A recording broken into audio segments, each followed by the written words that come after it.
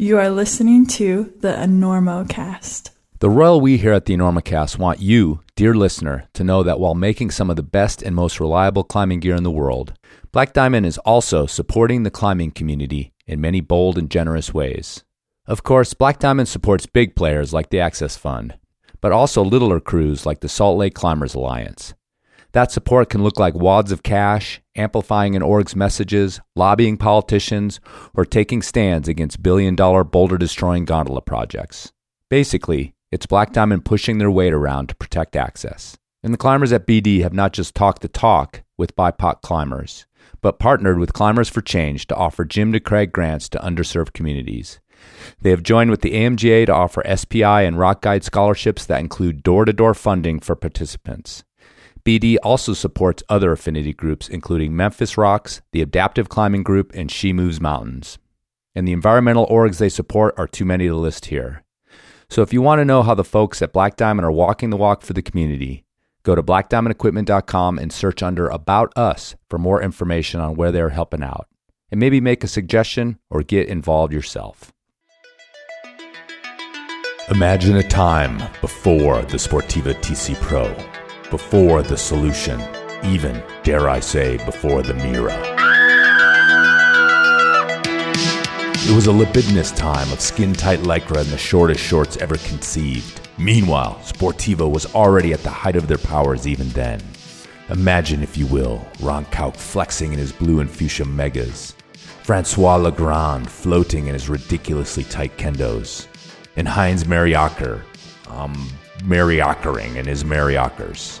Now, Sportiva is celebrating those heady years with a revival of their Climbing to the Moon logo and a special limited edition TX4 approach shoe in the fantastic colors that defined an era. The TX4 remains legendary for both its ruggedness and its climbing power. And now, Sportiva is building the TX4 on a resolable platform to get even more life from your favorite approach shoe. So check out all of Sportiva's decades of innovation at Sportiva.com or your local shop and step to the moon in a pair of better-than-ever retro TX4s. We gotta get Listen, where are you playing in town? Are you playing here? We're doing the Enormo Dome, whatever it is. It's terrific. Oh, It's yeah, a the big house. We place, sold that it out. side of town. That's a Very big nice. place. You sold What's it that, out. 20,000 seats? We We really should. The hell are you doing? I couldn't sleep. I'm checking the ropes. There was a frayed end on your rope, and I'm cutting it out.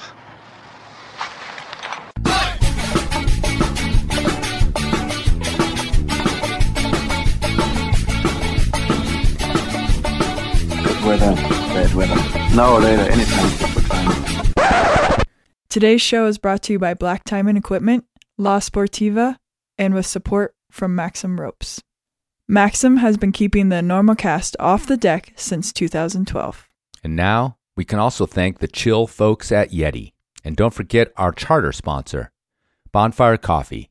Go to bonfirecoffee.com and enter Enormo at checkout to get a great deal on great coffee and to support the Enormocast.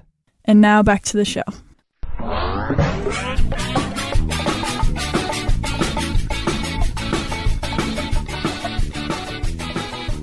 Hello and welcome to the Enormocast. This is your host, Chris Kalous. It is October 24th, 2023, about 11 a.m. here in Colorado, and this is episode 273 of the Enormocast. There I took a breath. Return guest, alpinist, rock climber, big mountain skier, Brette Harrington. Yes, Brette Harrington is returning to the Enormocast several years since her first appearance, episode 119 from December 2016. But more importantly, she's lived sort of a lifetime in those few years, which is what we get to on this podcast. If you go back to listen to that one, it's kind of amazing how much she's changed. I think it's probably better to listen to it afterwards, after this one, to hear the change. But also, it's kind of amazing how much I've changed and the Enormocast has changed. I had a completely different voice back then. I don't know if that was my real voice and now I'm faking, or maybe this is my real voice and I was faking it back then. Somewhere I was faking, or maybe it just changed. I don't know. I'm glad you guys have stuck with me as long as some of you have through all those changes. I hear about the changes. Some people don't like the changes. I didn't plan on changing. The changes were very organic, whatever they were. All right? Just happened. Just like growing up. This podcast grew up. My life, too, has changed drastically in the last 13 years. Just go with it. Okay, in other news, our local climbing gym, the Monkey House, closed. I don't know why exactly. Financial problems, not enough climbers here to support a gym. I don't know. But what I do know is I'm growing weaker, more decrepit by the second. What am I going to do? There's no gym within 45 minutes to an hour of my house, and that's a long ways for a dad to disappear to a gym on a regular basis. So I need a favor. I want you guys to send me your favorite core workout that's online somewhere. Okay? Send me your favorite one if there's a YouTube person out there that does some core busting thing that I can do in my basement on my floor. I have a TRX that can help, but I don't have any other apparatus besides a hangboard. So, apparatusless core workout. That's what I'd like. Plus, it'd be great if I, didn't have to spend hours doing it. You know what I'm looking for, okay? No one can spend hours doing a core workout. I mean, maybe Magnus does. I don't know. All right. So, yeah, send me that. Save me from my decrepitude. I think my core is going to help my crack climbing, and I'm interested in crack climbing this winter. I think that's more important than hanging off some sort of weird crack machine. Just working out your core. Though I did order a couple little crack hang blocks from Danny Parker. He makes these things. 0.5s, baby. Why hang on anything else? My hand jams are fine. I don't need to hang on hand jams. Even upside down. All right. I asked Brette Harrington to come back on the show because I thought that a great deal has happened in her life in the intervening 6 or 7 years since she was on the show the first time. Not only has she grown older and matured like healthy people do, but of course, we know from seeing The Alpinist or just paying attention to climbing that Brette Harrington was the romantic and climbing partner of Marc-Andre Leclerc, who passed away in 2018. And I was curious about her recovery from that. Also curious about what it was like to put that out into the world. So obviously, as far as The Alpinist, the movie is concerned, what effect that had on her. Also, when I talked to her in 2016, she was mostly just a rock climber. And since then, she's become one of the best alpinists out there, certainly one of the best female alpinists out there. We sort of talk about whether that distinction matters to Brette in the interview. But yeah, so much has gone on. She's gone on to do big climbs. She's gone on to fail on some big climbs, which is in some ways more interesting story. She's also re-upped her love of big mountain skiing. So yeah, a lot of changes in Brette's life, and I wanted to find out what was going on with her. And to my delight, she agreed to come on and gave this excellent interview. This one's good core Enormocast stuff. No training tips, no real beta about a climb, just good stories and deep thoughts from Brette Harrington. But before we get to that, we have a little message from my boy Yonder.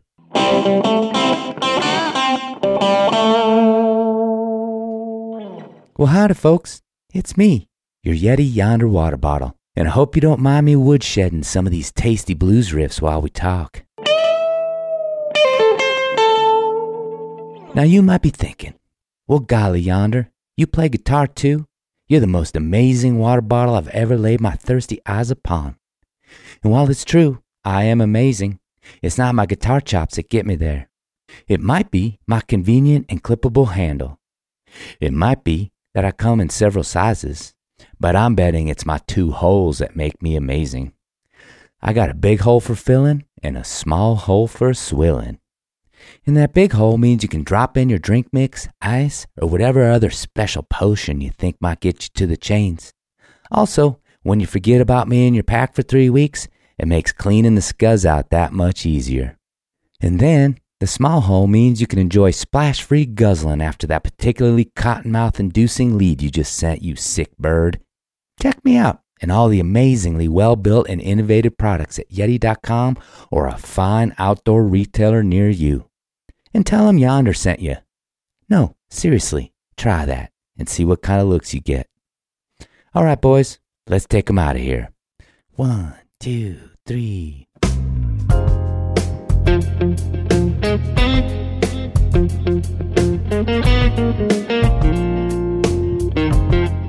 I texted you last night that said I was going to do a little trip down memory lane and listen to your original Enormocast, which is from 2016. So quite a long time ago, not the earliest. It was like 119, I think, episode 119. So, I'd hit my stride a little bit, although it was funny to go back and listen to something from that long ago. I ambushed you in Grand Junction, Colorado. So you were gearing up for something with Maya and Smith Gobat. It was back when the Enormocast did everything face-to-face, which I'm astounded by to this day that I did that for a little over 200 episodes. But yeah, I'd like to kind of reflect a little bit on that time in your life and who you were. Doesn't seem like that long ago, I guess. In our long lives, that may not seem like a ton of time, but I think to you and to your life since then, it could be 50 years and sort of like what's gone on in your life since then. So I think you were 24 at the time. So do you have any reflection on that time in your life and who you sort of were as a climber? So at that point in time, I was gearing up to go climb Riders on the Storm for the first time with Mayan, and I was so fired up. I had been climbing in the valley that fall, and so it was December when I met you in Grand Junction, and we were heading to Chile in January. And so like energy was super high. I was super psyched to be meeting Mayan and going on this huge adventure to climb this big wall. And I really didn't have very much fear or hesitation when it came to climbing back then. It took a lot for me to be intimidated by an objective. So we went down to Chile and we really battled so hard on this wall. And it was some of the most impressive climbing I felt I've ever done because I was totally out of my element. The wall was iced up the entire time, and it's hard 512 rock climbing, but we were climbing it in our mountain boots with ice tools and doing all these technical aid moves with like our ice tools on delaminating ice. It was a really extreme journey, and we were just battling storms for 5 weeks. But I feel like our psyche going into that trip was really strong. And so we didn't succeed with the objective, but mentally it got me even more fired up to progress with alpinism. After that, I went back to Canada and I pretty much focused on alpinism for the next 3 years and went really hard. I ended up moving to the Canadian Rockies, I spent the entire time of COVID just living out of the Canadian Rockies and alpine climbing. Alpine climbing transitioned into alpine skiing and like ski mountaineering. And so I had a couple years hardcore alpinism, and then I like transitioned into interesting ski descents with my friend Christina. So I think that trip to Chile really fired that in me. And then I've kind of done a full circle because now I've like been rock climbing since 2021. I haven't gone back into the mountains. It's funny. I was going to bring that up is that I was, doing my research. Actually, I did a fair bit to try to catch up and find out. I mean, kind of prepare for this question in a way. Is like, well, what has happened, since then? And your Wikipedia, which I don't know who runs that. I have one too. I recently learned.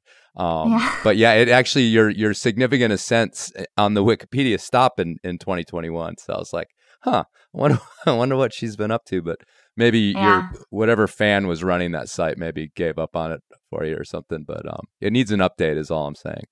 It probably does. But since 2021, I guess I went back and I freed El Cap again at El Corazon. And then I went into this really hard route in Sardinia called Mezzogiorno di Fuoco. And pretty much I've been like battling injuries and just like up and down failures since December of last year. So. Okay.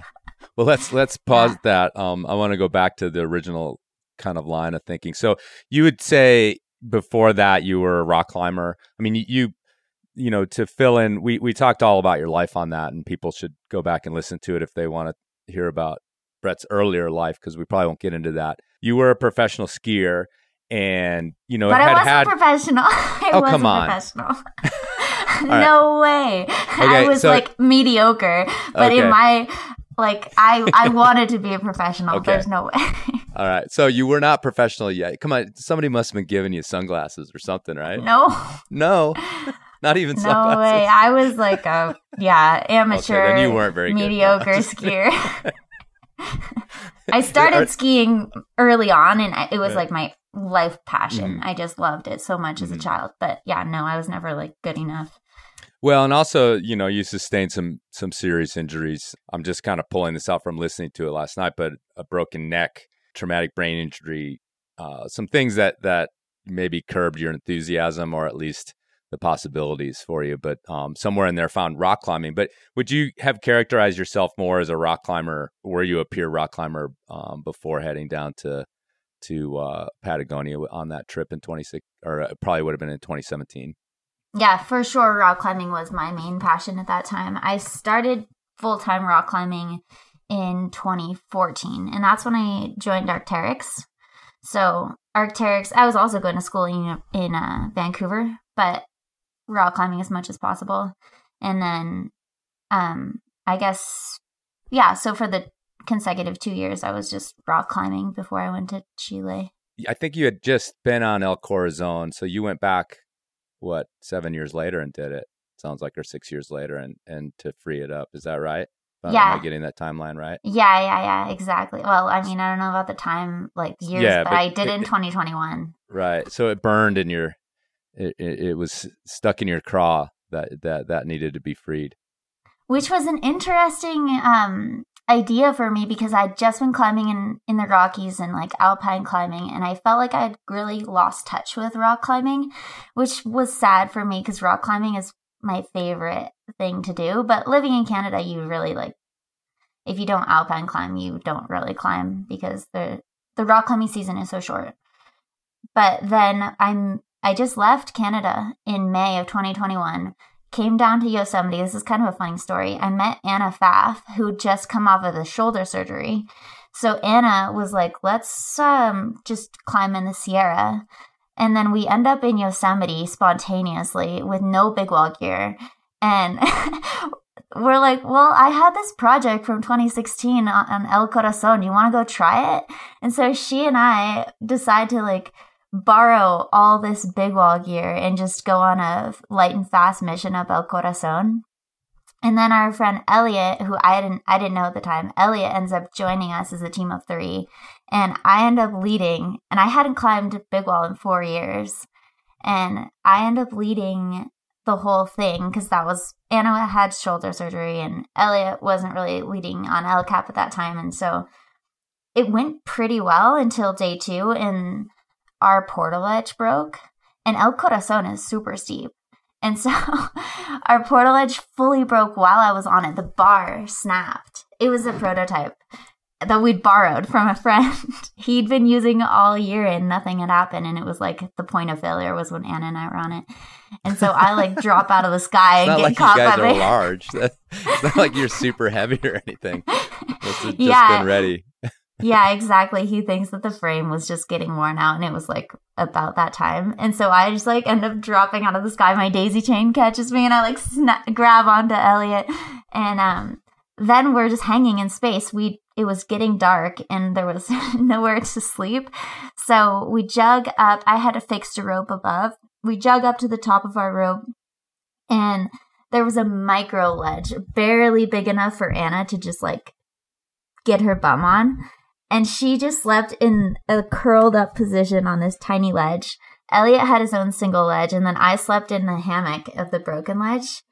And then we expedited our mission, and I climbed 7 pitches of chimneys the next day, just firing. It was really cool. You know, when something wrong happens on a climb, you tap into a different part of your mind and you become a superhuman.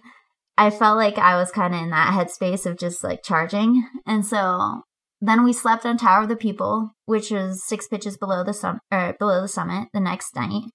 And that night I slept in the single ledge, and I slept again on just the slanting rock, and Elliot slept underneath the single ledge holding on this like sloping rock face that was about to like he was just like holding onto my ledge all night. And we topped out the next day. It was a really good reintroduction into big wall climbing for me. And so I was like, oh man, this is really great. And it boosted my confidence. And so we went back, and Elliot came back with me in, I want to say it was like late October, early November. And I freed it in 13 days. We got caught in a mega storm, another like really funny story. But yeah, freed it, which was sweet. Yeah, and that's the video on YouTube, right? Did you watch that it? Ascent? Yeah, of course. Yeah. Yeah. Sweet. I think it's the first one up. I got that deep, maybe 2 more deep. But yeah, I mean, in the Storm Lagnar, you guys got hammered up there. Yeah. It was full on waterfall. Our portaledge was filling with water, and we were bailing water all night. I was worried the fabric was going to rip and we would lose all of our like sleeping stuff, but just bailing water helped keep it. My hands were so water saturated for the next 2 days. They just looked like wrinkly prunes. Wow. But you guys, you managed to free it anyway. I did, yeah. I think I lost a bunch of weight. We were were rationing. You know, my strength to weight ratio was starting to get better. It's like you got a ton of extra baggage there to get rid of too, Brett. I'm sure. Yeah. It's not like you're a big person in any way, shape, or form. So you definitely though, I felt like there was that pitch, the A5 Traverse, and I felt super powerful on it. And it could have been either just like the adrenaline from the past couple days, or like, I did feel pretty light. That's awesome. I mean, it's interesting to listen to you say that, because I know that sort of feeling sometimes that you can kind of have this lull, and then even like on a 24-hour type climb or a one that you go through the night, I always do feel like this weird surge. It's almost like once you've stopped worrying about it or something, or like, you're rushing to finish or you're rushing to keep on your schedule. And once that's blown apart, like you let it go and you get this moment or these few hours, or in your case, maybe a couple days of superpower. It's sort of fascinating. It's kind of like the survival mode. Do you think? Mm-hmm. Like when you're just like, oh, okay, well, we'll just use every trick we've got, improvise, and like, just like, streamline your focus. And the focus is really it. Yeah, I mean, I'm sure it's some it's some primal thing that's happening. I mean, look, suffering up on a wall, whatever it happens to be, it's something we joke about like constantly in climbing. Like, why do we do it? Why do we force ourselves to suffer?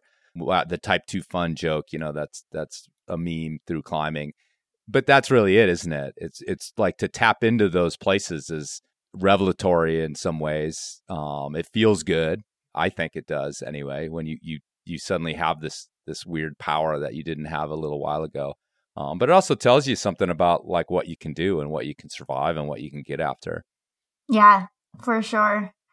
It's pretty cool. I think those moments like build your confidence in yourself, and maybe sometimes they don't. If you go the other way, like if you're in a bad headspace and you enter into one of those moments, you could definitely drop down the dark side. But I think one of the things that is probably distinctive about alpinists who continue, to be able to do that is that maybe you're on the teeter-totter and your tendencies are to go towards the sort of power feeling and forget about the rest of it. Because I mean, isn't that also the joke, is that you have to have this sort of short-term memory loss to keep going back into the mountains in a lot of ways. And it's like the mental preparation you put in beforehand builds up this like a sink of room, so that when something does go wrong, you have a buffer. But if you go into an objective kind of like ill-prepared and not really like strongly passionate about it, then you don't have so much what is that word I'm looking for, where there's like a buffer is the only thing I can think of. Right. Just resilience. I don't know. Could be framed in a bunch of different ways. Yeah, so it's interesting too, because I like kind of clued into this moment of like having tried El Corazon and then years later, getting up there and doing it. And we're talking about like these suffering moments, both on the sort of reconnaissance and the time that you freed it. But in between that time, the alpine climbing and even that initiation down on Riders on the Storm happened, and I'm just thinking about like, well, the discomforts that you run into on a big wall ascent in El Cap, in Yosemite and in the weather of the Eastern Sierras, or the Sierras in that case, are pale in comparison to the discomforts of alpine climbing. So I kind of imagine a Brette that shows up that second time, with all these tools that, again, make being on a big wall seem pretty luxurious compared to even that Riders on the Storm ascent, not to mention, the 5 years of intervening Rockies climbing, which is, notoriously scary, sufferfest kind of climbing up there in the Rockies. That's why you went there, and so I think, and it's also why people in a lot of cases avoid it.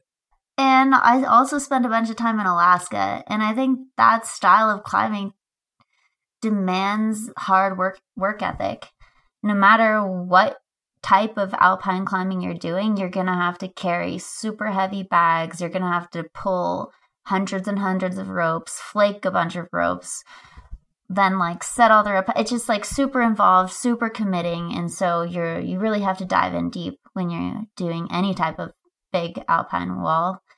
So going up El Cap felt pretty nice. I mean, we decided to take our time. We scheduled in rest days into our ascents, and we knew that the storm was coming, and so we set our ledge on Tower of the People, and we thought it would just be like an overnight storm, and then it ended up turning into a waterfall. So the water was literally just pouring into our tent. So it ended up actually like getting pretty scary for a little bit, but yeah, all in all, there was very little amount of suffering besides the amount of food that we had. the lack of the amount of food that you had. That Riders on the Storm, you talked a little bit about a minute ago about like this initiation into a sort of different world. I mean, psychologically, I think you've been through some stuff at that point. Again, some injuries within the skiing world. But were you like, how did you react to, the sort of troubles you ran into on that ascent? And was that kind of revelatory for you as who you were as a partner? You didn't know Mayan, right? I mean, you knew of her and you guys met just beforehand. So tell me a little bit about like your tools that maybe you discovered on there for suffering, but also, a bit of disappointment, or looking at, heavy workloads, looking at fear. Tell me a little bit about that trip and, your times on the portal edge and in the moments of, facing what you guys were facing. I think at that point I hadn't really found my limitations and I was still seeking them. So I was really pushing myself pretty hard, doing some really committing pitches. Some of those pitches we were climbing were like in our mountain boots, no protection because it was covered in snow, and like some really, really delicate aid climbing with your ice tools. And it was just like super mentally engaging. And I feel like I was firing kind of in that headspace of what I was talking about when our portal edges broke. It was like tapping into that survival instinct of using every skill you've got to keep ascending. And we had to keep revising our ultimate goal, because the ultimate goal was to try and free climb the whole thing via the variation that she had discovered the year before. And then with all the poor weather that we had, it was really just like to get to those crux pitches and see if they went, and try and free the unfreed pitches. And we did it. We like made it all the way up there through all the storms. We had like 1.5 days to try and free these pitches. She and I did all the moves on the crux pitch, but we didn't actually free it. And then I ended up finding a variation to one of the pitches she found that worked better for me. It was a full-on stem corner, which was awesome because I love stemming. And that went free also, but we didn't really get the chance because as soon as I ended up managing to free it, then a storm blew in again and covered the entire thing in ice. So then the next day I was going to try and like lead it from the bottom up. So I only freed the stem corner. I didn't free the slab going into it. And then it totally froze over in ice. And so I was up there like chiseling the ice off, and I was so devastated because I knew it was going to go down that day. And I was just like, this is ridiculous. We shouldn't keep pushing on this climb because obviously the weather was fighting so hard against us. It was just not the year. So we ended up bailing at that time after 5 weeks of trying to we only got 16 pitches up, but 5 weeks of just like really challenging technical winter climbing. So characterize just the idea of making that final decision. I would say I've had, nothing near as, committed as that. But pulling the plug at times can be this incredible relief. And I instantly, as soon as we decide, it's like, oh God, perfect. We're out of here. Like, and then other times it's, something that I'm like, I think about even for weeks, hell, sometimes years afterwards, like, gosh, should we have pulled the plug? So where did you lie on that, those decision-making? And did you have days of not talking, or were you able to sort of make the switch and start to think about getting out of there? I think both of us were done. We were just like, we've given it our very best efforts, and the weather literally would not allow us to move any further. Like, we did everything we possibly could to get to the point that we had. And the storms were blowing in again, although I don't really think we had much more time. We'd already been there 5 weeks. And so I think like at that point, Sean, Nico, and Seba had arrived, and they were going to start up the wall. And they battled storms for the first like week or so, but then mine and I leave, and then they persevered and managed to climb this, I think it was La Mora or something like that.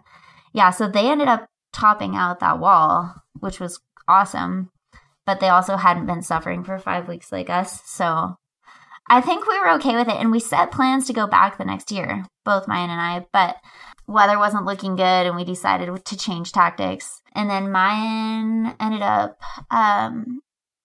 just changing a bunch of her life patterns and started riding horses a lot, and so she kind of fell out of climbing. And I went back to Riders on the Storm last year with Siva and Jacopo, which is an awesome team. These two are like total crushers, and I thought, yeah, we have a really good chance of succeeding. But immediately we ran into the first challenge, which is the glacier. The glacier is in horrible condition, worse than I've ever seen any glacier in my life. It was cascading in huge avalanche fractures. At one point, we saw one that was like 200 meters wide of just glacier collapsing. It was super, super dangerous, and we had to cross this glacier every time we wanted to get to the wall. And I could hear it creaking, and I've climbed a bunch of glacier ice, and so I know what it sounds like when it's about to release. So right away I told them, I'm like, this is so dangerous. If this goes, it's going to go big, and it would take us all down and pour us into the lake down below and crush us. So at one point I could hear it cracking around us, and we were on this tiny little rock rib. It's the smallest rock rib on the whole sloping moraine field. And then I heard it cracking, and I was like, it's breaking. And so Seba and I run to the lip of this arete, and it fractures at about like a size of a large truck right around Chris. You know Chris Alstron? Chris was with us. And so it fractures right around him, and it broke into two pieces, one on each side of him, and slid down. Jacopo was down there. And so Jacopo ran down and got out of the way, but we were super lucky that it was only a small piece that broke off. And at that point, everyone else was like, okay, this is really serious. We should not be on this glacier. And so we scamper across and get to the wall because we were closer to the wall than we were to base camp at that point. And then we started up the wall because all of our stuff was already there. And over the course of 2 days of climbing, we just watched this glacier just completely collapse. And it was really intimidating knowing that we were going to have to cross back over the glacier. Yeah. And so we were up there for 2 days and we had crazy storms. And also we'd been there for a couple weeks. The weather had been really, really bad again. But I just have pretty bad luck with Torrey's Alpine, I guess. And so we're up there and storms are just hitting us super hard. And there's no foreseeable forecast. It just says every time we check the forecast, it's getting worse and worse and worse. And so it's going to be like 3 weeks of major storms. And this was our only opportunity to bail. And we had 600 meters of ropes fixed. And so Siba's like, okay, Jacopo, you can go first and make sure the ropes are all like well rigged to descend. And then Chris and I will carry most of the haul bags. And then Brette, you can de-rig. And I'm like, okay, I'm going to de-rig the entire 600 meters while you guys zip down on fixed lines. Great. Like, and I was like, another vote. Yeah. Oh, wait, I lost again. I know what that entails. Like to de-rig even 200 meters of rope take a ton of time. And I'm de-rigging static ropes that are really cold and iced over, core shot. They're fixed on single bolts here and there, like left and right. It's just like, they're not equalized anchors at all. And so I'm doing all these crazy rope systems to like just descend, and I'm using my ATC, and the ropes are getting heavier and heavier and heavier as I descend. And each time I have to like recoil. It took me 8 hours to de-rig the entire mountain. And well, no, we were only 600 meters up, but I get to the glacier and the 3 of them are waiting for me. And they said that they had tried to cross. Well, I watched them. I was like trying to map out where they should cross the glacier while I was up on the wall. We had radios, so I was like calling down to them, okay, jump over this crevasse and then jump over that crevasse. And they ended up bailing, and my radio died at that point, and so I couldn't really tell them where to go.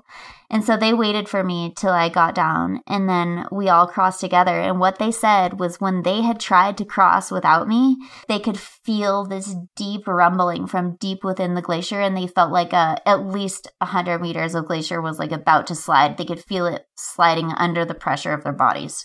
And so they retreated to the wall, and then we were fully stuck. And like, what are we going to do? Wait to get a heli rescue? Because there's really no helicopters out there, and there was not really an option to get a rescue. And so we just waited till it felt like it was temps were dropping. We waited a long while and then crossed in the coolest hours and survived the glacier. So anyway, it's been this like big thing in my mind, this route that just I've tried twice now. I've had the first year of terrible, terrible weather, the second year of really bad weather, but also just terrible conditions on the glacier. So now I'm like, should I go back? Maybe not. Yeah, maybe not. Mm-hmm. I mean, the glacier's not going to get any better. It's getting worse every year. Yeah. Wow. Yeah. I mean, there's lots of things to do in this life, Brette. I know. Yeah, that one is, it might have escaped me. It got me. Right. Well, yeah, it happens. I'm glad that that you guys all walked away from that.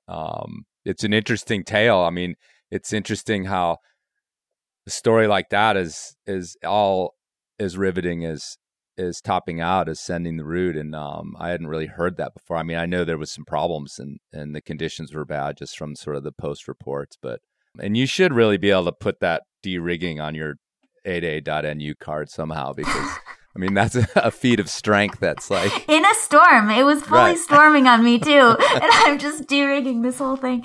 Yeah.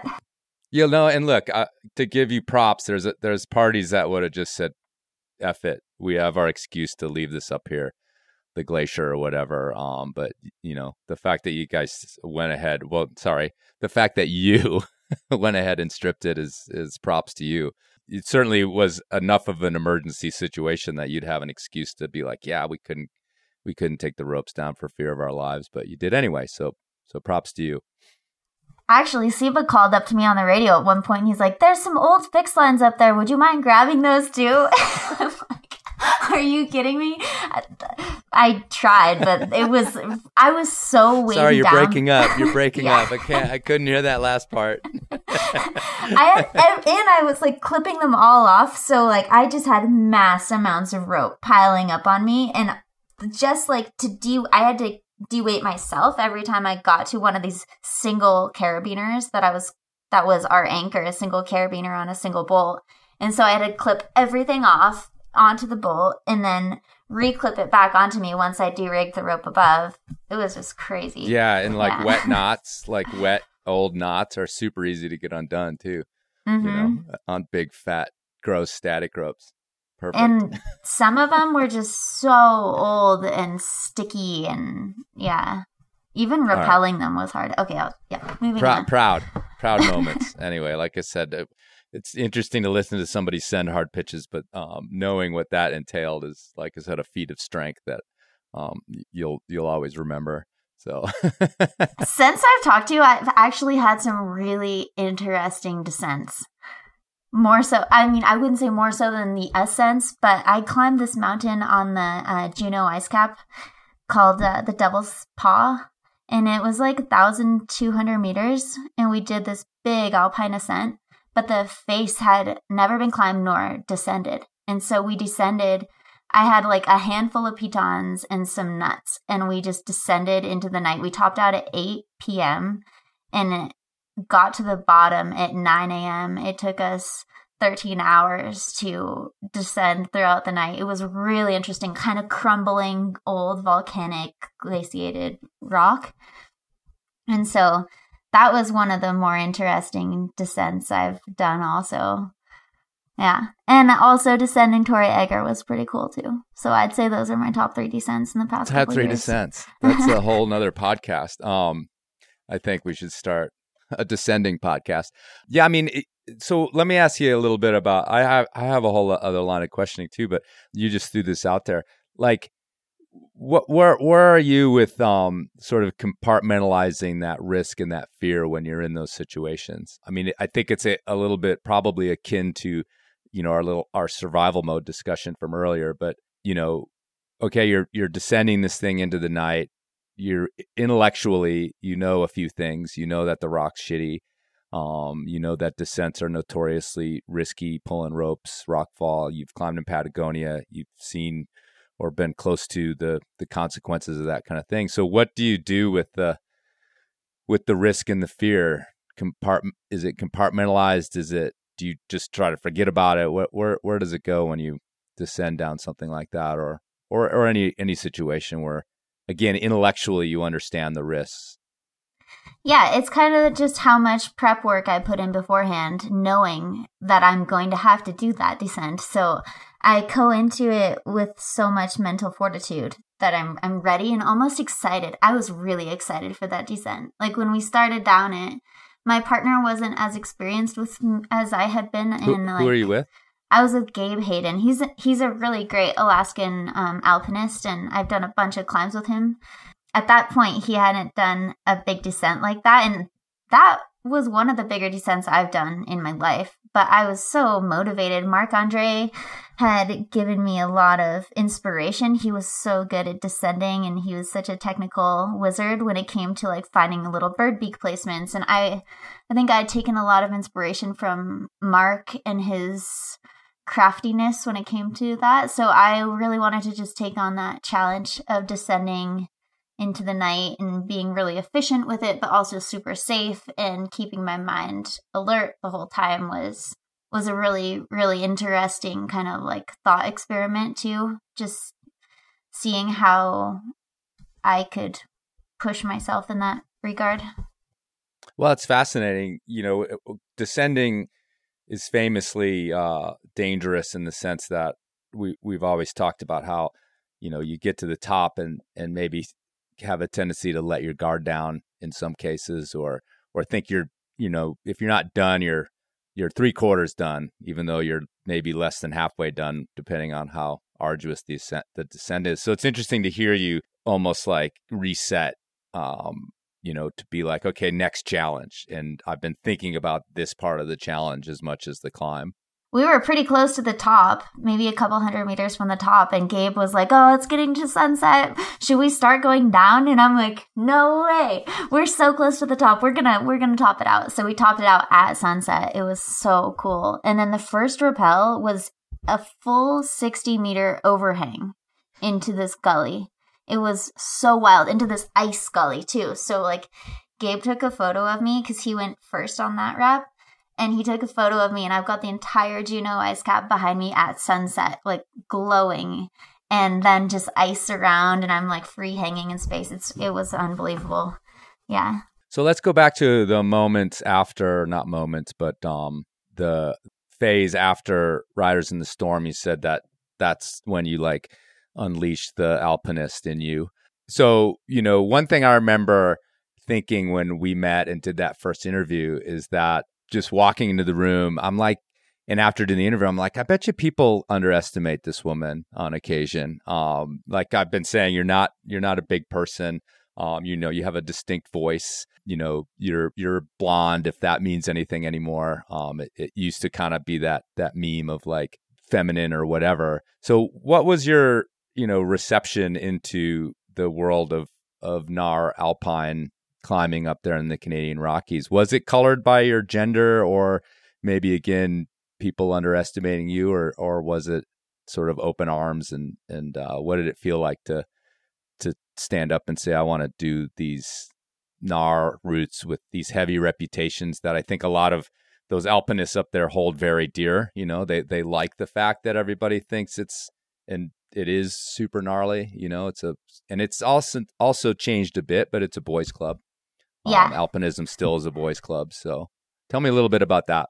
Yeah, I had the best luck because I was with Andre, and Mark, it wasn't a boys club for Mark. He knew who I was. Like we soloed together all the time, and he knew my mind and I knew his mind, and we just got along super, super well. And so initially when we started doing bigger winter alpine climbs together, I think Ledge Mountain was the first one, and he led the cruxes, he led the descent at night, but he chose me as his partner. And he's like, well, why wouldn't I choose you? I know that you're going to be down. That was what he always said. I was always game to go on these things that I wasn't that experienced to do at the time. And then we progressively started doing bigger and bigger climbs. He had this big project on Mount Slessy. It was like his 3-year project. And so that winter, Tom Livingston came out to try it. And so Tom came out, and we had a base camp set up at the base of Mount Slessy that winter. I think we went up there like 8 times, and it's a pretty big ski tour to get in there.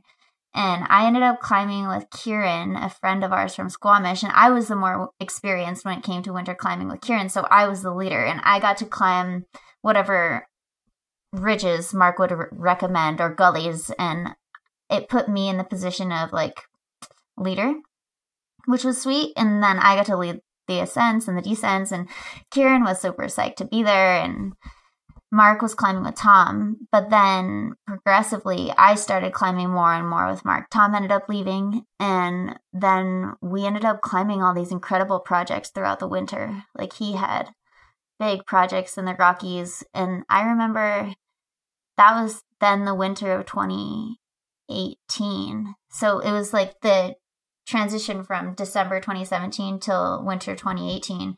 And in February, we were ticking off all of the projects that we'd been lining up. Like my biggest project at Slessy, he and I went up there and completed it. His project was Avi Prone, so we bailed off of that. And then this huge ice climb that had never come in for 20 years, it hadn't reformed, and we went back and did the second ascent of it.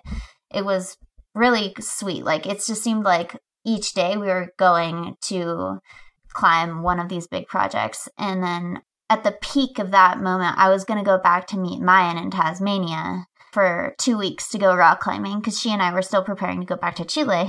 And Mark went to Alaska for this like micro window.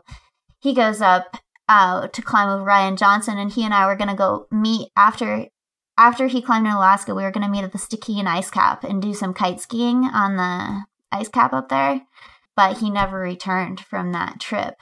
And so I was like, obviously totally devastated, but I was still in this like position where I wanted so badly to be in the mountains, to keep alpine climbing with him. Like we were on a roll. We were just on fire. And so I just needed to do that. So I just kept doing that. I went hardcore into alpinism for the next 2 years. And that's when I did like Life Compass with Rose, and I climbed Sound of Silence on Mount Fay, and I tried a bunch of routes and I failed at them.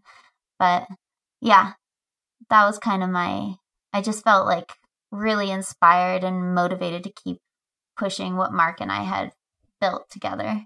I mean, were people like giving you the opposite advice as far as that's concerned? I mean, it would seem natural. I don't know if you're close with your parents, if like to like calm down in the face of a, you know, something that happens like that. You know, Marc-Andre doesn't come back. Yeah. So, I mean, was there the opposite advice, or did people see it as natural? No, everybody because everybody fears for safety, and that's a natural thing, but nobody knows what's right for you except for you. And at that point in time, I had no ability to listen to anybody else except for myself, which was actually a gift. And so I just fully ignored everything anybody could tell me because I had no other option. I was like single-minded, just like, I'm going into the mountains. I don't care what anybody says. And I needed it. I really needed it.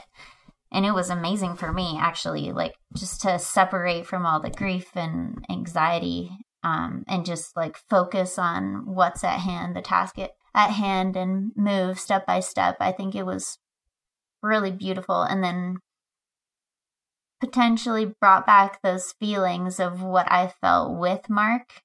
And so it was kind of, I think it was good for me to process all of that through alpinism. Were you careful at that time about your partners in terms of just like finding the people who would understand maybe a little bit about your headspace, or were you able to convey that? I mean, it seems like maybe people who knew you would be like, I don't know what she's up to out there. Like, you know, is she on a death wish? I mean, I'm sure that came up with people and stuff like that. So how did you sort of vet your partners at that time, or did you talk to them directly about your headspace before going up on these projects? Well, immediately so after I was in Juneau for a couple weeks, and then I went straight to Pemberton to meet up with Kieran. Kieran was, I mentioned him, he was climbing with me on Slessie, just a really good friend of ours. And so Kieran and I went up to Pemby for 2 weeks, and we just skied. And Kieran had this friend who had a dog named Pika. And Pika, I just adored her. She lived with me and Mark when we were living in Squamish. And so like Pika came ski touring with us for those weeks. And it was just like a really good time to be with those two. She's not a person, but she's a dog, but she was a really beautiful dog. And then I went to the Canadian Rockies, and I was with Brandon Pullen. And Brandon's also just a really, really good friend. He's got a heart of gold. And he always hosts all these climbers. And there was the New Zealand Alpine climbing team was basically living at Brandon's apartment. And so I met this lady named Rose, and Rose was awesome. So cool and super smart. And she's also an engineer. I always like choosing partners who are engineers. You know that they're mathematically minded and like really thinking out all the decisions. And so I ended up teaming up with Rose, and we did some really cool climbs together. We climbed up on the Parkway, some routes by Andromeda, and then we went to try this mountain Life Compass. And she was also like in a similar headspace where she was just like ready to go. I had found this line in the Kananaskis country while driving with Brandon one day, and I asked Rose if she wanted to go try it. It had never been climbed before. So yeah, she and I went on this big, another like probably 30-hour mission, and we succeeded with it. It was really cool. That descent was also really involved. But that was the last time I'd actually climbed with Rose, and we finished that route. But I think I was just lucky with my partners at the time. I first I had Kieran, then I had Rose, and then I don't really know what happened to me after that. Oh, I went back to Alaska. And then I started climbing with Gabe, and I spent the rest of the summer in Alaska. So I just kind of passed by a relationship with your parents. I mean, do you have a good relationship with your parents still? I do, yeah, especially now. Now I have a great relationship. Right. During that time, I didn't have a relationship at all. Oh, really? Mm-hmm. Because I knew that they wanted me to come back to Tahoe, and like I knew that they were really worried.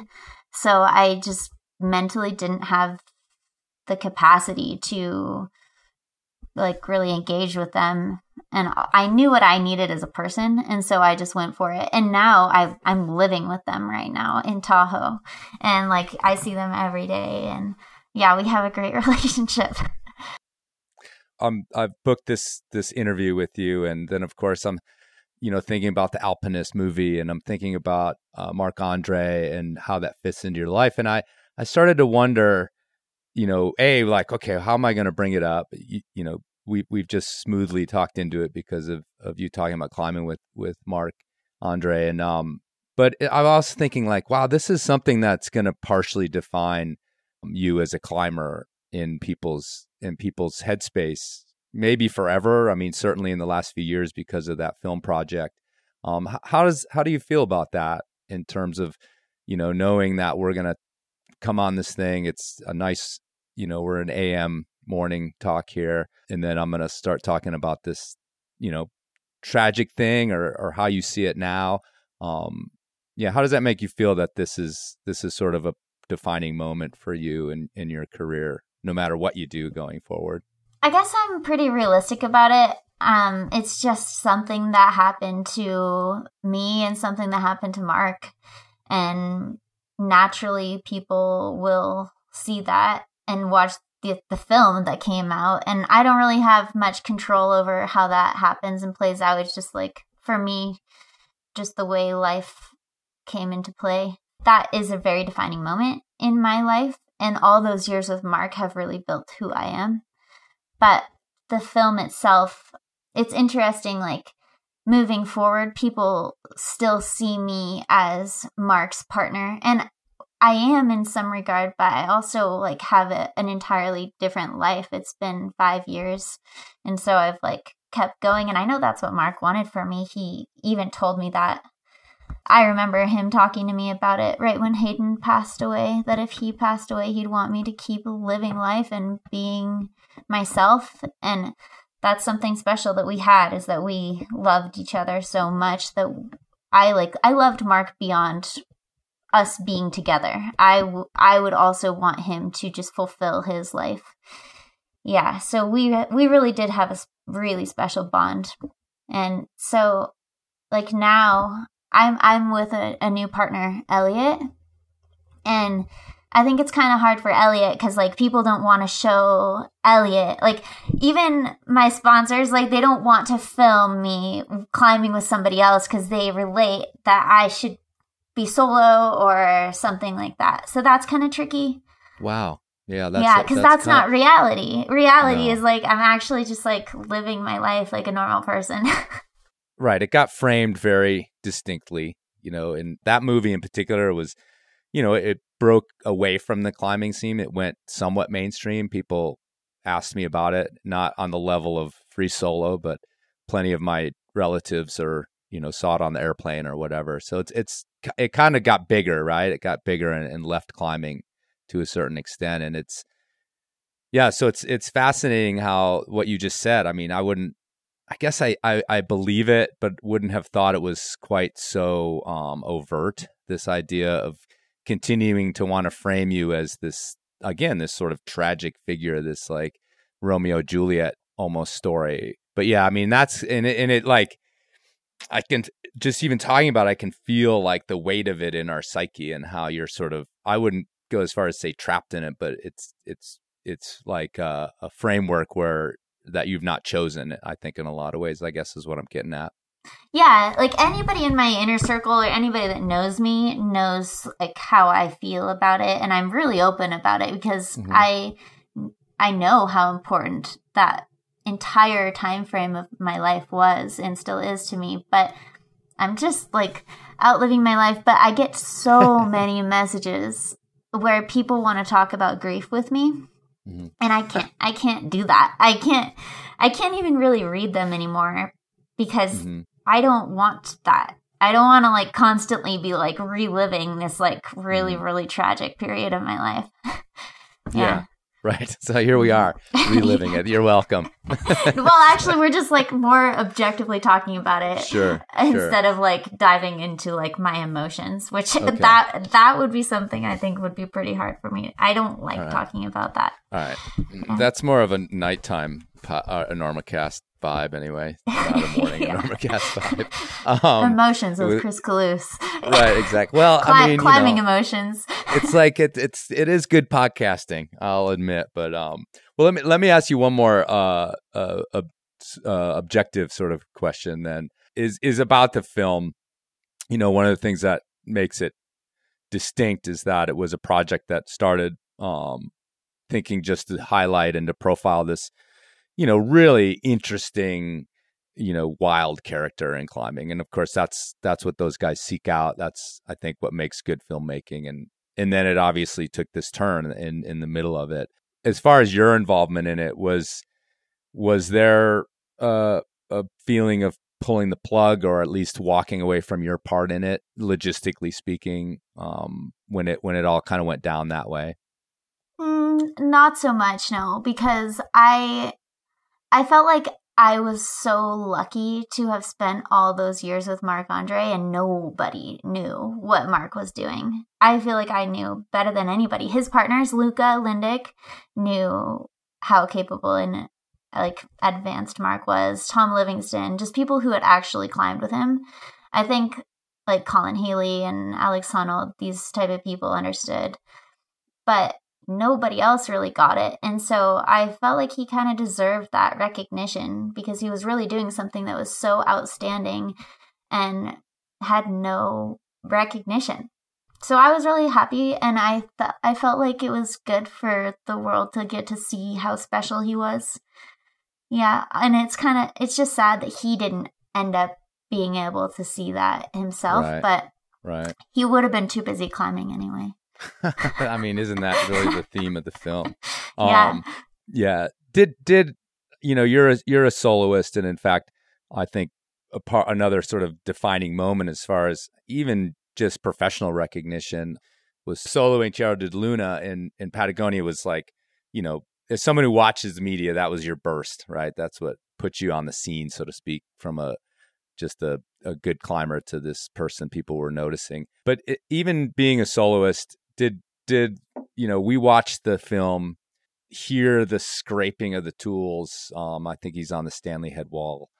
Like, we all felt that visceral thing of like, oh my God, that we felt with frickin' Free Solo, you know, like it hit us emotionally, even if we understood that he at that point survived that particular solo, right? We knew that, but it still hit us. Like, how did you feel about the level of soloing that he was doing when you were partners with him? Well, a lot of them I really understood. Like, the first time he ever climbed on the Stanley head wall was with me. And at that point, he'd never done any technical mixed climbing. And I had only done one day, the day before, with Michelle Cadatz. Like, I had no experience either. And we go up to try this M7 route. And Mark's like, well, you want to lead the first pitch? And I did. I don't know if I sent it or if I fell once or what. But I was like, okay, I can understand this as a single pitch climb. And you're over snow. And then Marc climbed it, and then he was like, I bet I could solo that. And I was like, yeah, I bet you could too. And so we didn't send the line that day because there was this hanging dagger, and neither of us really knew if it was fully detached or not. And so we went back to Canmore, talked to the locals, and then went back a couple days later and climbed Nightmare on Wolf Street, the whole thing. And Marc led all the ice pitches because he was just so good at ice climbing. Like, he said ice climbing felt no harder than 510 ever for him. And so when he soloed that route on the head wall, I knew exactly what he was doing, and it made sense to me.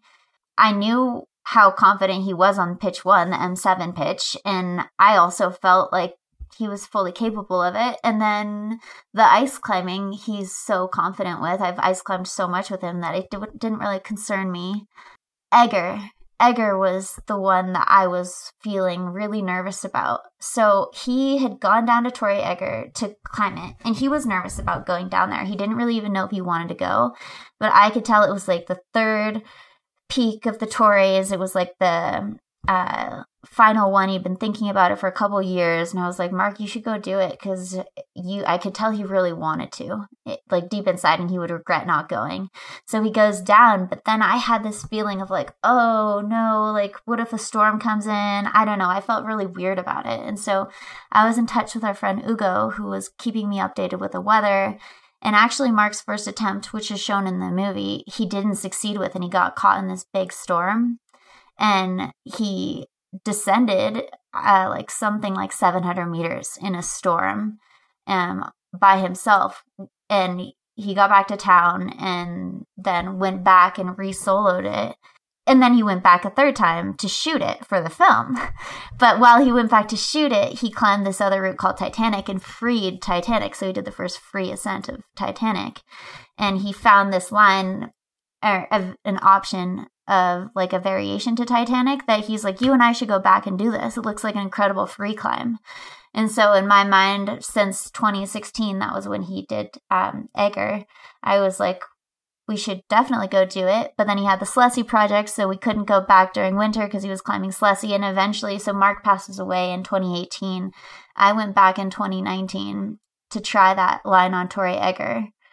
I didn't have luck. My mountain boots fell off the first year, but we did free those pitches that Mark had envisioned.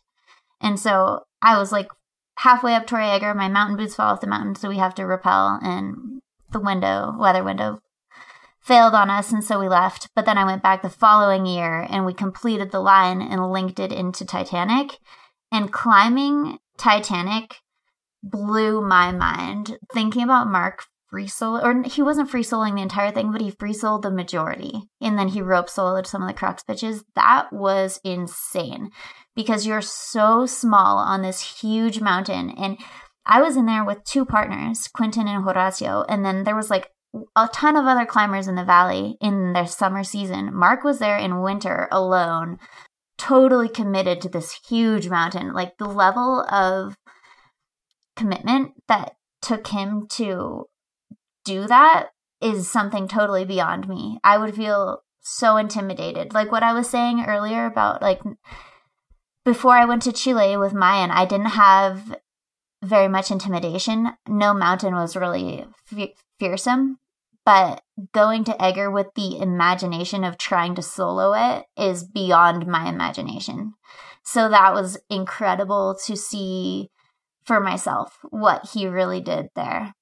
And I know that same thing with Robson, and like, yeah, I think Robson was on that same level. Mount Slessie, things like that are just like way beyond my comprehension. But then actually being up there, I like found two of his pitons that he rapped off of, which was really cool. I actually, the one that he rapped off of on his first attempt when he got stormed out, I found that one, and he even made me a little video when he rappelled. And so I was like, oh my gosh, this is crazy. I'm like the second team to be up there. Nobody had been up there since Mark had. And then I was the one to like come upon his pitons as I was climbing the mountain. That was really wild. And then to descend that whole mountain following what he had done years before.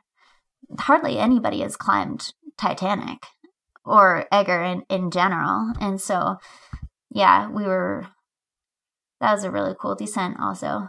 And knowing that Mark had just done it on his own, it was totally ludicrous. Yeah, you've gotten my heart rate up, literally just talking about it.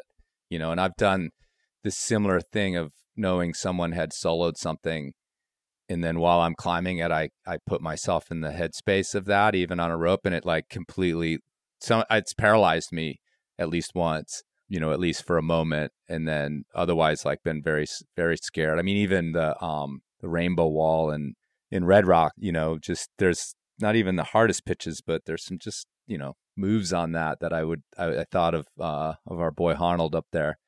And I don't know who else has sold it, but yeah, it's just like, Jesus, man. So I can imagine them. Plus, just the catharsis of taking on that challenge that he had seen and being up there must have been a moving experience, to say the very least about it. And give me so much more appreciation for somebody that I already appreciated so much. Mm-hmm. That was really cool. Mm-hmm. So I made that joke like nothing happened after 2021. And some of these ascents we're talking about were in that era. And then you mentioned like reconnecting with rock climbing.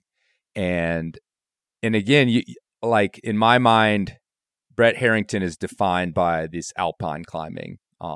Again, also partially because, I mean, it's quite a splash. And I mentioned it being a boys club, and you came in and staked your flag and said, I'm here and I'm going to do rad things and I'm going to do first ascents, and it made you stand out.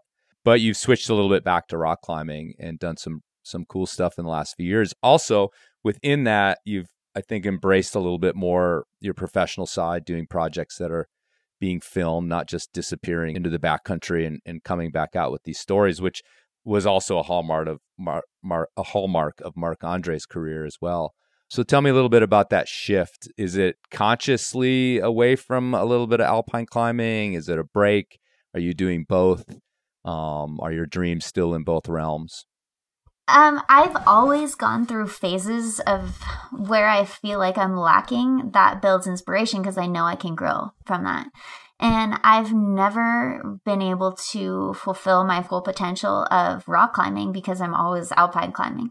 And I didn't really feel like I was ever going to be able to do that because I just can't stay out of the mountains for that long. But I really did want to try and become a better rock climber. And that was my goal, is to start sport climbing, to start training, just to see how hard I could climb within a certain time frame. And so, yeah, in 2021, I was climbing El Cap and then Mezzogiorno de Foco. I tried Ryu and I got so incredibly close. It was like the most heartbreaking climb I've ever done, because I was so close to sending, and then we just didn't have enough time. It just came down to that. I needed like 3 more days. Define that a little bit, where that climb is. So Ryu... what the project was, because I did want to ask you about that. Yeah, Ryu was an interesting project. I had climbed with Sasha in Tahiti. We did a bunch of... Well, I both did some first ascents, and she came out and we did like these fun climbs together, and she invited me to try this big project in Spain called Ryu. It's 12 pitches, and it's, is it like the Bolnes Naranja, is that area, or where is it? Yeah, it's in that mountain range, but it's so far away that you can't even see Uriyu. It's on a mountain called Peña Santa. The Poe brothers put it up with Kiko Cerda in 2020, and it hadn't had a second ascent. And so Sasha had planned to go with Matilda, and then it's primarily a trad climb. And Sasha invited me to join them. And I think is mainly because I'm basically a trad climber. And I was like, okay, if I can't free the crux pitches, at least my participation will be in like doing all the trad climbing. And so we go there, and actually I ended up leading basically all the other pitches. I put up all the ropes for the first... Okay, so the crux pitch is pitch 11, so I led up to pitch 9, and then Matilda led pitch 10, and then we put up pitch 11, just like getting the rope up is mainly bolted as the crux, and then we started working the crux. But all those trad pitches were pretty cool. I mean, trad climbing on limestone 512 is really interesting. You don't see where you're going to put the next piece. You're putting pieces in pockets. It's just like finding pockets that you think are going to have good gear and then equalizing. And it really reminded me of climbing the Canadian Rockies, which I loved. I love that headspace of it's more technical than just like the pure power of climbing. And then we got to red pointing the crux pitch. Matilda seemed like she was going to send it pretty quick. It definitely lends itself to taller people because she didn't have to do this crazy dyno that Sasha and I had to do. Sasha was getting close and I was still pretty far away. But Sasha was so close that she like psyched herself out. And so over the time that she was like trying to get her head back in the game because she was like so close, it was heartbreaking. I started getting closer and closer and closer to the point where I was like, I can send this. And so they ended up sending it and I helped them get to the summit. And then we had one more week and I was like, okay, I'm going back. I'm going to try and send it. And I ended up just having like a couple days to try. And I got it on a one hang multiple times. I was like, I was popping off on different places. It wasn't like I was like just falling at the crux. I was falling like making it through the crux and then falling on another. It was just like going to happen at any point and I didn't know when, and then time came and we had to leave. And so that was really crushing, but also like an interesting climb for me to like come so close to success and then fail. Right. Yeah. Well, at least there's no deteriorating glacier to cross to get to it. So going back definitely not life threatening. To that climb is a little more vacation style than the Patagonia trip. So it was. Could go down, yeah. My goal was just to do the best I could, and I do feel like I did that. And I became a way better climber by trying it. Because after that, I went straight to Sardinia, and I felt so stronger than I've ever rock climbed. So I think it was good for me. Well, I'm glad that you pointed out like the difference with trad climbing on that stuff, because I mean we have this conception in North America, especially in the States, about what trad climbing looks like, and it involves a crack that you put gear into. And I've, followed the Poe brothers and the climbs that they've done in that region, and they're all, little manky things and little holes. And, it's pretty, and pegs. And, obviously the totem was pretty much invented for that stuff, that and Montserrat, little pebble pockets and things like that. So, but it's trad climbing on a level that I think Americans don't really think about. Yeah. I loved some of the lower pitches because there were cruxes and there was gear, but you really had to just keep climbing to find it and not know what kind of gear you're going to get. So I liked that. Yeah, it's cool. So tell me a little then about Sardinia, that climb. Was it in like by the Hotel Supermonte, that zone, or was it somewhere else? So we first went in September, just our first time ever, and tried Hotel Supermonte, and that's when I felt super strong. And I like on-sighted the 12C and 13A and was fairly close to the 13D pretty quick.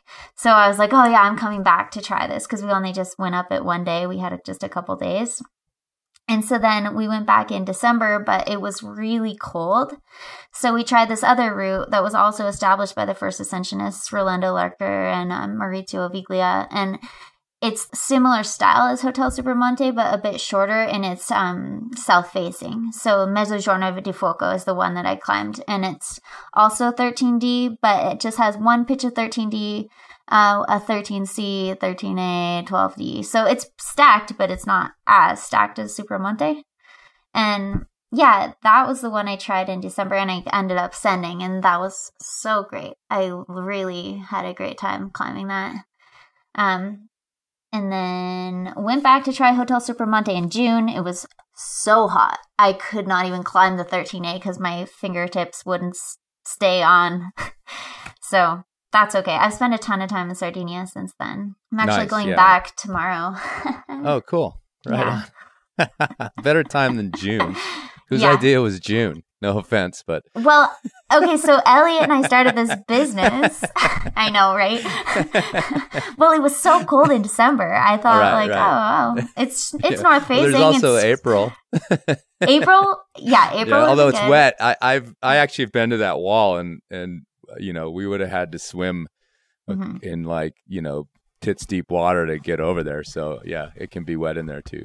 I think Federica, she is an Italian climber. She was there in April, and I think she sent it sometime around then. Yeah. Anyhow, so back to your story as to your reasons for June.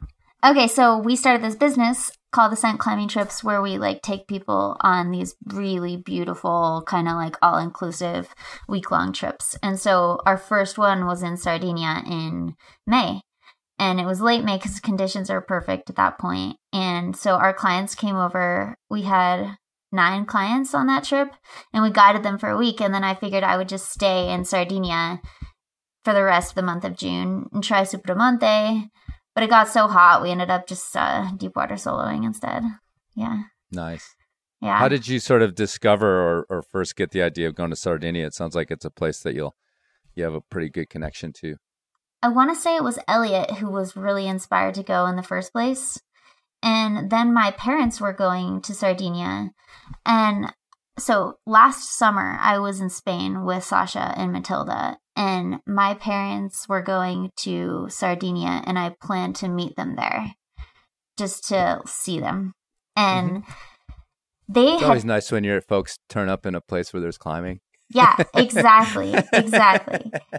So they had gone, and I was going to go to Sicily because Sicily was a place that we were talking about to do one of these retreats that we host. And so we were going to head down to Sicily, but we get to Sardinia, and it was just so incredible that once we left to go to Sicily, we just changed our tickets and went right back to Sardinia. And yeah, that's why.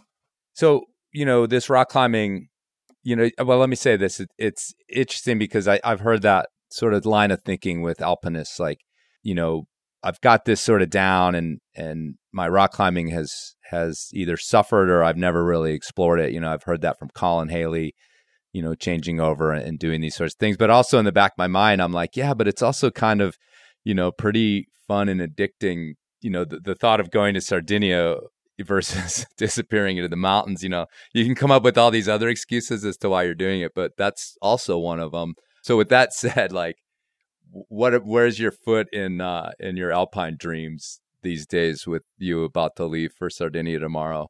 Yeah. Okay. So, I was thinking originally, like, debating about going back and going to Chile, and I was kind of like in and out, and I hurt my wrist, and my wrist has been injured for over a month, and I haven't been able to climb. You mentioned some injuries earlier in the podcast. Yeah. This last year. So yeah. Keep going.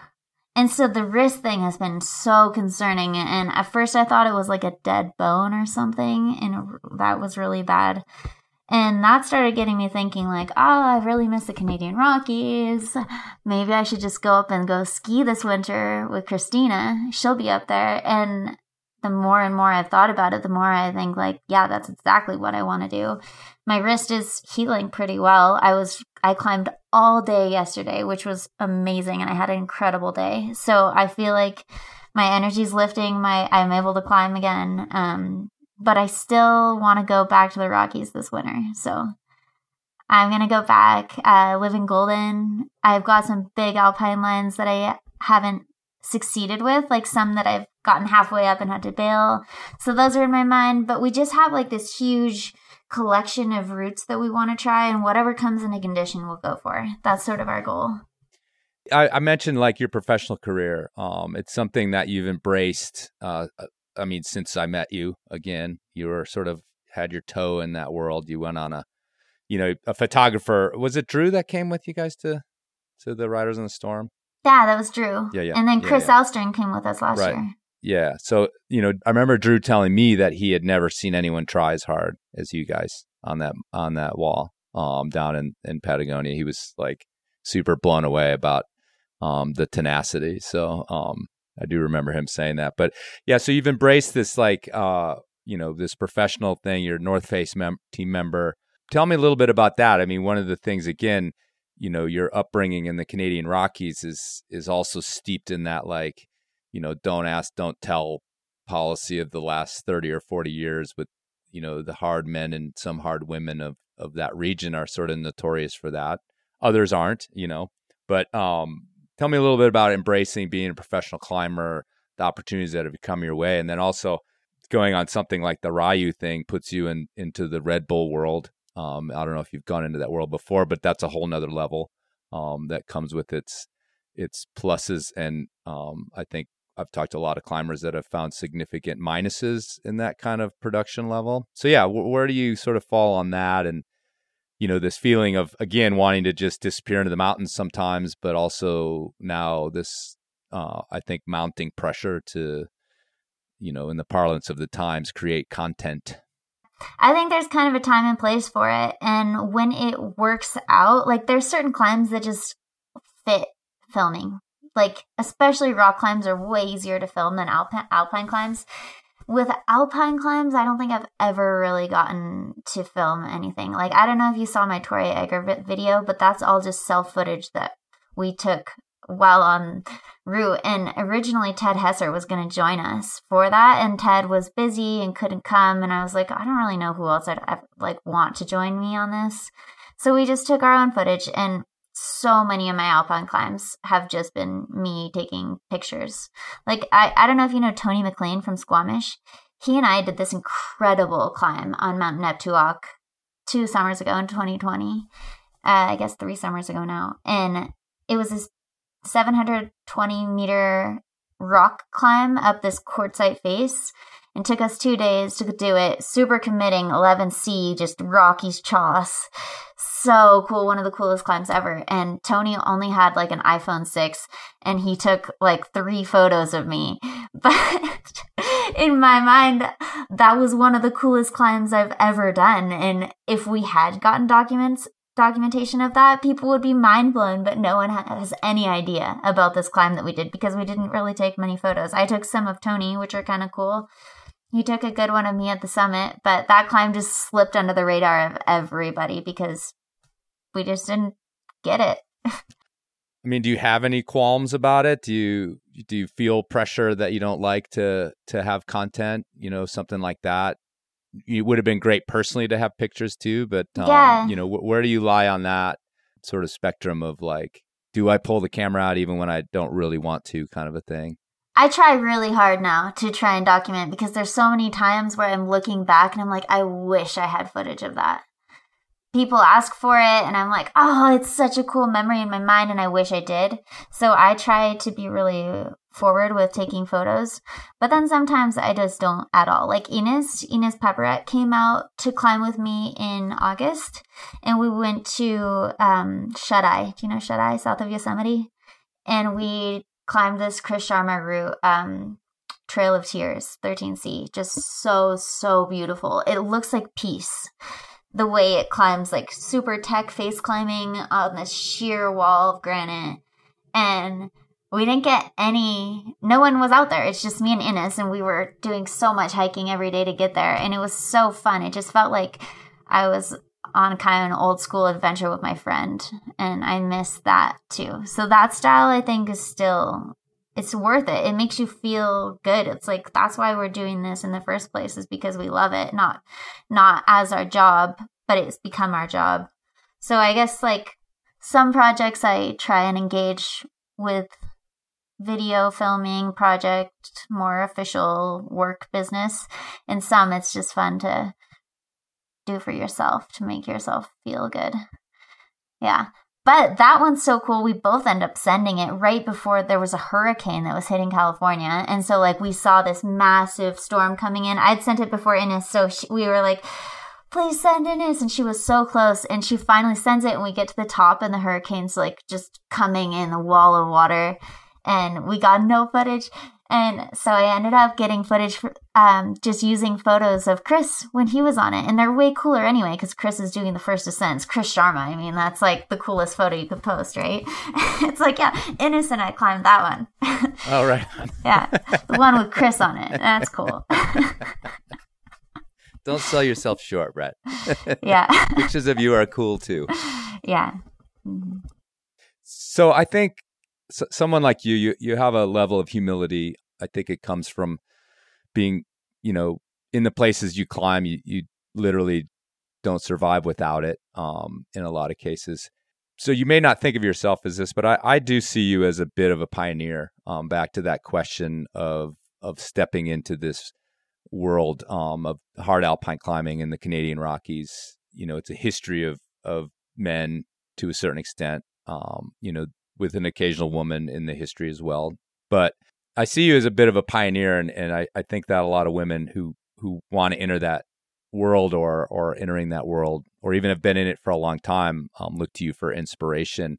Do you feel that? Do you hear from those people? Is it something that you think about as far as your conduct or your social presence or your professional presence in terms of someone who's blazed a little bit of a trail for women who want to be, not just in that world, but be sort of self-actualizing in that world. In other words, looking for their own ascents, for their own first ascents, using their own sort of dreams as motivation versus partners' dreams.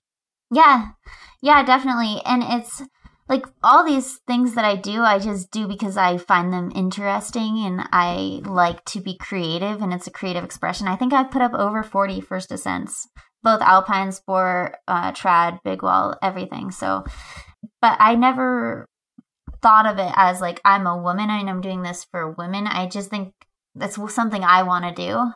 And with Mark, we never really, gender wasn't part of it. It was just like, I am me, he is him. Like we worked well together.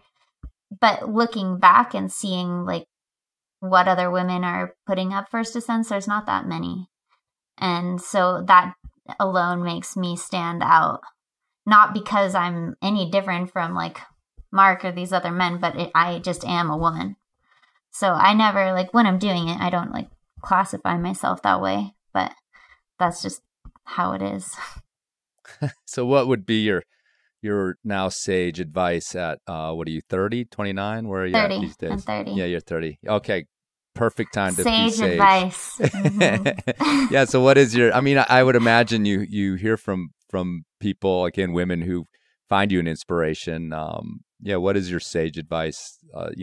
Maybe as basic as follow your heart. I don't know, that could be put on a card, but anything deeper than that? The biggest thing is finding people that believe in you and holding on to that, because people get put down by people who don't believe in them, and everybody wants to have like control, and everybody has their own risk tolerance. And so say like, we'll just use like me and you, for example. You know from your own experience what you're capable of, and I know what I'm capable of. And so say you're about to go do something that I've never done, I'd be like, whoa, that's scary. And if you were to ask me, should I do this? I'd be like, well, I wouldn't do it. And so a lot of people try and harness like and control what other people are doing. And that is not healthy to be around, because nobody knows what you're capable of. But you want to be realistic with yourself. You don't want to exaggerate your ego. You want to be exactly realistic with where you are, what you're capable of physically and mentally, and not underestimate yourself. And that's what's so special about Mark. I climbed with him for all those years, and he saw me for exactly who I was mentally. He knew that I was going to look after myself, and that I was going to look after, like when we would team solo all the time, because he knew that if I came to something I wasn't comfortable doing, I would not do it.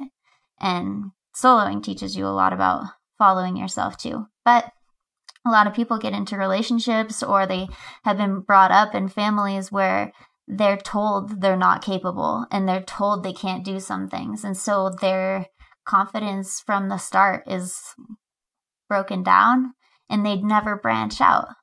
And so I think be wise with who you spend your time with, and select people that want you to succeed and aren't fearful of your success.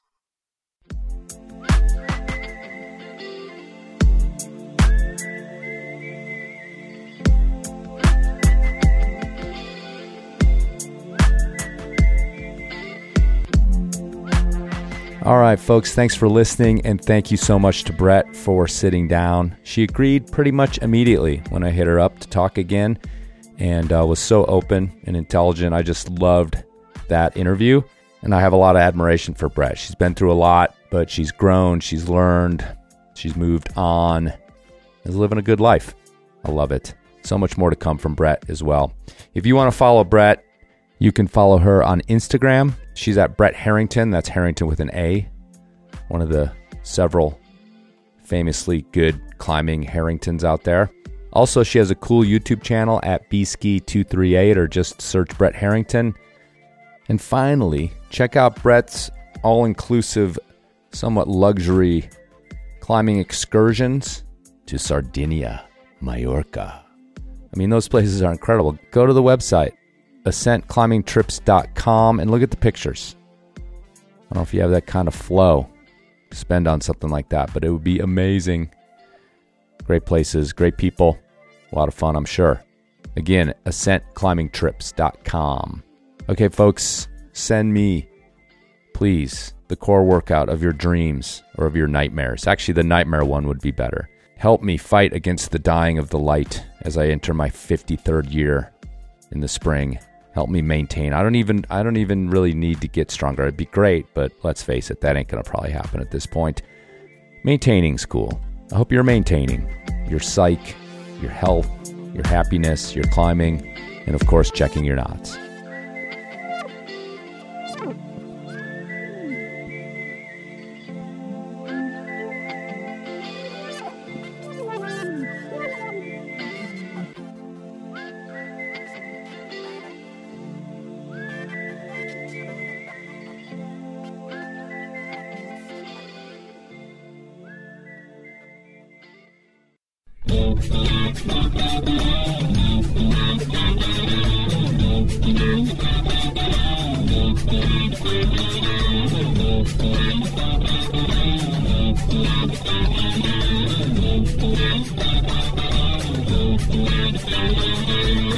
The real you is not a puppet which life pushes around.